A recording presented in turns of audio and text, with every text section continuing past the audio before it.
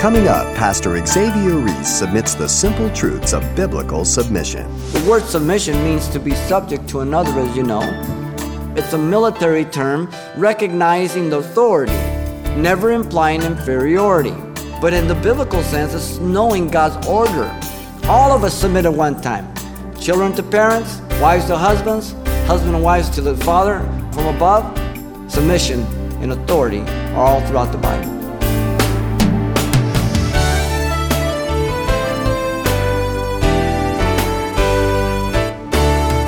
Welcome to Simple Truths, the daily half-hour study of God's Word with Xavier Reese, Senior Pastor of Calvary Chapel of Pasadena, California. You've come a long way, baby, is popular culture's claim that would have us believe the women's rights movement has taken women to a better place in society. But measured against the precepts of Scripture, are all such achievements finding God's favor? Well, in light of the current trends of church leadership in particular, Pastor Xavier puts this age-old question of authority in church to the test with respect to the simple truths of Paul's writing in the Epistle of 1 Timothy. Paul the Apostle has confronted the women at Ephesus with the responsibility regarding holiness in the public worship by their manner of dress opposed to the men who are to be leading in prayer in verses 1 through 11 of chapter 2. Having done this, now Paul moves to deal with the woman's harmony in the public worship regarding teaching and her authority over men. The entire idea is that of unity within diversity by the purposeful design to bring about a desired end. And so, as Paul addresses the women here at Ephesus, Paul declares three important truths about the woman's order in public worship. Let me read verses 11 down to 14. Let a woman learn in silence with all submission, and I do not permit a woman to teach or to have authority over a man, but to be in silence.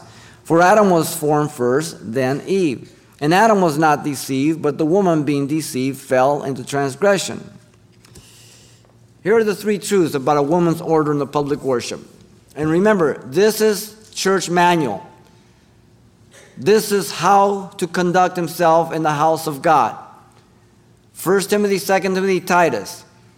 They are particularly to seek to put the church in order. It isn't something culturists will see, but it's something that's permanent. Here's the three truths. First, the woman is to learn in silence in the public worship. Verse 11.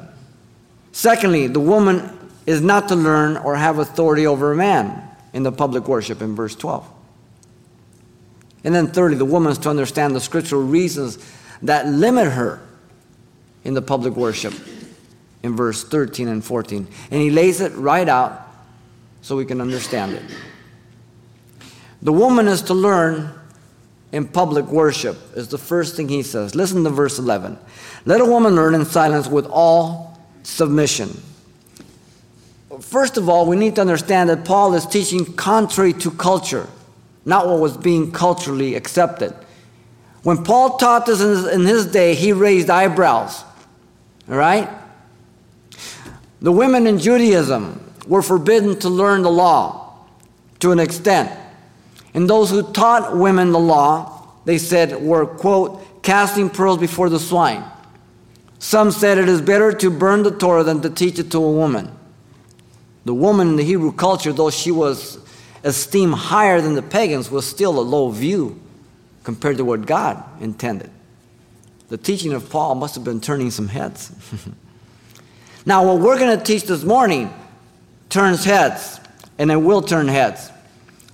Because even a lot of the church is being pressured by the feminist movement to kind of alter the scriptures. So what I'm teaching this morning is not the most accepted, even within the church. But so be it. We must be true to Scripture. Notice secondly here that Paul is teaching that the woman has spiritual equality before God. The word learn means to increase one's knowledge by inquiry or observation. It is related to the word disciple, which means a learner, a pupil. In fact, The word appears 3 times in the epistle, here in chapter 2, verse 11, 5:4, and 5:13. In fact, Jesus uses this word when he says, "Take my yoke upon you and learn of me," in Matthew 11:29. The woman is not intellectually inferior to understand spiritual truths by the Holy Spirit. We must understand that. She has the same capacities as a man. The woman is to have her own personal relationship with Jesus Christ, distinct from her husband. Even though they are one, she has a personal relationship. Spiritual equality before God should never be confused with God's distinctive roles of male and female. Often Christians who are bent by the feminist movement and the politically correct agenda will take scriptures like Galatians 3:28, which says there's no difference between male and female, bond, slaves, so on and so forth. There's no difference between male, female, bond, slaves, Scythian, barbarian, so on and so forth, before God, for forgiveness, for access. But it doesn't do away with the distinctiveness here on earth. If you're a female, you're different than me. And you have a different role than me here. You have no distinction between God. So let's keep it in its context. Thirdly, notice that Paul is teaching how the woman is to learn. And this is the very key of the verse here. How she's to learn. The woman's to learn in silence. Now don't shut your ears, ladies. Listen to me, okay? We're going to see what that means and why he's saying that. The command to silence means quietness, describing the life of one who stays at home doing his or her own work and doesn't officially meddle with the affairs of others, marking an attitude at heart. As we move on, we're going to see that this was part of the problem of the women in chapter 5. They're going from house to house meddling. Now, this form of the word appears 4 times in the New Testament. In Acts 22:2, remember when Paul was there addressing the crowd before the temple, and he began to speak in the Hebrew tongue, and it says, and they all became silent. In 2 Thessalonians 3:12, it is used to instruct the disorderly who were going about not working, but being busybodies, and they were to be quiet and eat their own bread. Same word. And then in 1 Timothy 2:2 and 1 Peter 3:4, the feminist gender of the word appears 2 times. So here you have the basic meaning. Now, this without any doubt is a direct corrective, as I said, to some of the women, and that's the key to the epistle too. Some have departed. Some women have already gone after Satan. Some, not all. They were following these false teachers, some women, and they were being busybodies and ever learning, but never coming to the knowledge of the truth. 1 Timothy 5:13 tells us that, and 2 Timothy 3:6 tells us that. Now, this particular command, some say, is teaching that a woman or the women in Ephesus were disrupting the teaching and asking questions of their husbands, others, or even disrupting the teacher. Now, in the text, we can't find that. It may have been happening, but we can't find that in the text here. We do find that in 1 Corinthians 14:33 and 35, and that was happening. It could have been here, but we can't find it in the text here. All right? The women, Paul says, is to learn in silence with all submission. He's dealing with the aspect of teaching. This is the crux, not the fact of her disruption. The word submission means to be subject to another, as you know, but in the biblical sense, it's knowing God's order. In fact, when we studied the family, we went across this word. The word is hupotasso, to put yourself under. It's a military term recognizing the rank and order and authority, never implying inferiority. All of us submit at one time. Children to parents, wives to husbands, husbands to wives, husband and wives to the Father from above. Submission and authority are all throughout the Bible. Now, this context of this particular submission is to the responsible teaching overseers of the church. Not that a woman is to submit to every man or any man, for her husband is the head of that woman. But when that woman submits to the godly ordained biblical standard, then she is honoring her head. Very important. And then she's called a daughter of Sarah in 1 Peter 3:6. Have you ever read in the Bible that a woman is called a daughter of Eve? You don't want to be that. You're rebellious. You want to be a daughter of Sarah. Now, notice a little word there, all. It describes the degree of her submission to the elders. All means her conformity to all that the Scriptures dictate, but never beyond or apart from the Scriptures, and certainly not to contradict her husband's authority. Very, very important. The majority of the work that is done in the church is carried on by women. And yet God desires the men to be the leaders in the spiritual affairs of the church. In chapter 2 here, he begins his desire. I therefore exhort, first of all, that supplication, prayers, intercessions, and giving of thanks be made for all men, for kings and for all who are in authority, that we may lead a quiet and peaceable life in all godliness and reverence, for this is good and acceptable in the sight of God our Savior. And he addresses the men. I desire all men to be saved. And he addresses the men to be the leaders.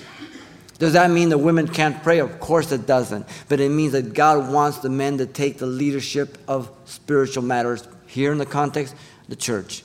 Then he goes on to speak how the women are to back this up in prayer is by the way they live and the way they dress and the way they comport themselves. So they both have their part. This particular command wasn't teaching that the woman couldn't say or do anything in the public worship. For we already have read in 1 Corinthians 11:5 that the woman could pray in the church and the woman could prophesy. So people will read this and go, oh, that is just outrageous. How could he? Well, Scripture interprets Scripture. The woman's already been given the license to prophesy, to pray in the church.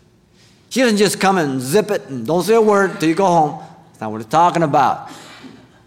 People take it out of context. The teaching leadership of the church has the responsibility to teach the saints, men and women, so that they can be all that they are to be in Christ Jesus for the edification of the body. Ephesians 4:11-16. Without respect. But we have different functions. We have different gifts. We have a different order of design according to God. The woman then is to learn in the public worship in silence and in all submissiveness.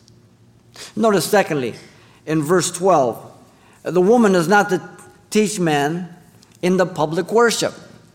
He says, and I do not permit a woman to teach or to have authority over a man, but to be in silence. And he repeats the word again. Notice first here, Paul is not teaching his own opinion. This is very, very important. He is speaking under the inspiration of the Scripture. 2 Timothy 3:16 and 17, what does it say? All Scripture is given by inspiration of God. Theopneustos, God breathed, God expired. It's powerful for doctrine, correction, instruction. The man of God may be thoroughly furnished unto every good work. Either we believe that or we might as well leave here this morning. Either we believe that 2 Peter 1:20 and 21 says that the men of old spoke not of their own origin or their own impulse, but they spoke as they were carried along by the Spirit of God. This is not Paul's personal opinion. This is Scripture. It's not his opinion. He's dealing with Timothy on how he should conduct himself in the house of God. He's talking about teaching leadership, those in authority. The command continues on into the next chapter as he calls for the men, the elders, to be qualified to be in authority. What precedes this? The priority of qualification for prayer, the men. The design is the same. The men are to lead in prayer. The men are the ones in authority here, and the men are the ones that have to meet those qualifications. The only exception is in verse 8 of chapter 3 for the deaconess, but not elders. The command transcends culture, in other words. Because often people, oh, that's cultural. No, it isn't. The command is that Timothy might know how he was to conduct himself in the house of God while in the absence of Paul. He tells him that in 1 Timothy 3:14. Very, very clear. All right? The command is a constant for church order for the entire church age. He will provide in verse 13 and 14 some scriptural reasons for that, and we'll say more when we get there. So they are not cultural, as many declare, in order to appease the feminist movement and the cultural relativity of political correctness of our day. Notice secondly here, Paul is teaching that a woman is not to be a teacher over men or have authority over them, and he's very specific here. The context again is the public worship over men. Explaining further here the phrase silence with submission. It's a further explanation of it. The term for man here is never used of a female. It's always used of a male, and it's used in chapter 2, verse 8, 12, 3:2, 3:12, and 5:9. The position is that of presiding teacher over men in the public worship. Teaching doctrine as a pastor teacher. That's what he's talking about. The phrase, I do not permit here, means to turn over something to someone and allow them to do what they desire to do. It's in the present active indicative. To us it means nothing. In the Greek it means everything. It means a continual action. But it's in the negative, pointing to an abiding attitude, not a temporary one. So he says, I do not permit now, never have, never will. That's a good translation. The word teach means to give instruction, but the Greek tense again indicates a teacher, the present infinitive, not just teaching. He's talking about a woman being a habitual teacher over men in the public assembly. That's what he's talking about. You know, we're kind of stuck. God didn't write the Bible in Spanish, English, or Chinese. He wrote it in Greek. And the grammatical syntax and the tense commands us to obey what it says. The matter of authority refers to a self-worker, a master, or an autocrat. In simple words, one who domineers or controls. The woman is not to exercise headship, in other words, over men in the public assembly, but she can teach other women, children, under the recognized delegation of the spiritual authority of the leading men. Because later on she's commanded to teach in chapter 5. Teach the younger how to raise their children, love their husbands. Eve, by her sin, overturned the order of God's creation by teaching her husband and he putting himself under her authority. What happened? We're in the mess we're in. That's what happened. Is that chauvinism? No. Is that being a macho man? No. It's just the facts, Jack. That's just the way it is. So the woman's not to exercise authority over men in the public worship by teaching as a pastor teacher. Again, here is the same Greek tense as before. The present active infinitive, referring to a continual action, pointing to an abiding attitude and teachable spirit. It's very clear. Now, the three leading Greek scholars, A.T. Robertson, Dana Manti, and the fourth, Kenneth Weiss, I want to read you something. Bear with me, because these are top scholars. They've been used for years with people. He says, the correct understanding of Paul's words, I suffer not a woman to teach, are dependent upon the tense of the Greek infinitive and the grammatical rule pertaining to it. In the case of the infinitive, the Greek has a choice between the present or aorist tense. We are looking at the present. And he can use either at will, since the time element in the tense of the infinitive is not considered. When the Greek desires to refer only to the fact of the action denoted by the infinitive, without referring to details, he uses the aorist. Should he use any other tense, he is going out of his way to add details, and the student must pay particular attention to the choice of the tense. That's the case here. It's the present. It's not the aorist. So he's mentioning detail. He's being very specific. In fact, Dana and Manti in their Manual of Grammar of Greek New Testament, which is just tops, in page 199, have this to say about the subject. The aorist infinitive denotes that which is eventual or particular, while the present infinitive, which is ours, indicates a condition of process, an ongoing thing. So the aorist would be the word to teach. The present would be to be a teacher. Ours is the present in 1 Timothy 2:12. He's talking about being a teacher. Paul therefore says, they say, quote, I do not permit a woman to be a teacher. The context here has to do with the church worship and work. The kind of teacher Paul has in mind is God-called, God-equipped teacher, recognized by the church as those having authority in the church in the matters of doctrine and interpretation. The prohibition of a woman to be a teacher does not include the teaching of classes of women, girls, or children in Sunday school, for instance, but does prohibit the woman from being a pastor or a doctrine teacher in the school. It would not be seemly either for a woman to teach a mixed class of adults. We often say, that's Greek to me. You better pay attention to the Greek. Notice thirdly here, that Paul is teaching what is consistent with the epistle and the Old and the New Testament. The Old Testament certainly did not permit women to teach over men. You will never find a case. The teaching in the synagogue was not done by women. The internal evidence of 1 Timothy, and I trust you've read it over and over again, never addresses women to be in authority over men or to be teachers over the congregation, while at the same time, the ongoing subject of doctrine and teaching permeates the epistle of 1st, 2nd Timothy, and Titus. The elder men are said to be the ones who labor in the word and doctrine in chapter 5, verse 17, by the way. The epistle for church order deals much with the women's place as you go through this epistle.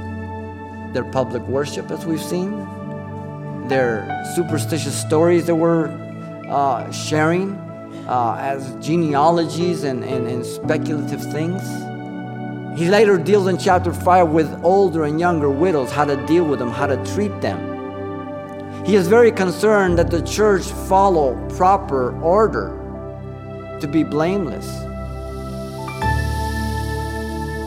Pastor Xavier Reese, calling on the simple truths of Scripture to accurately describe the role of women in public worship.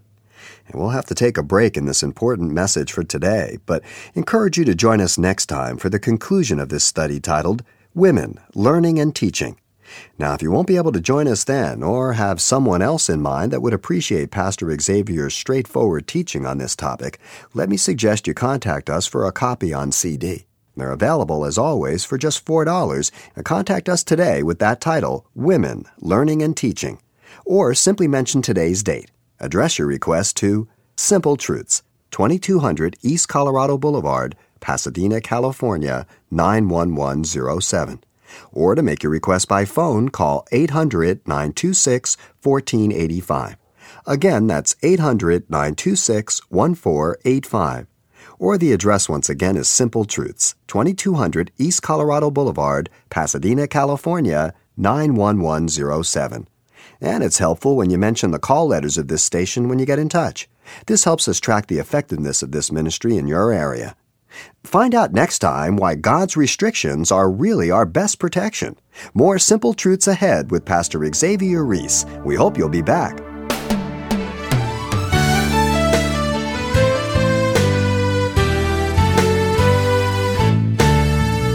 Simple Truths with Pastor Xavier Reese, a daily half-hour broadcast, is a radio ministry of Calvary Chapel of Pasadena, California.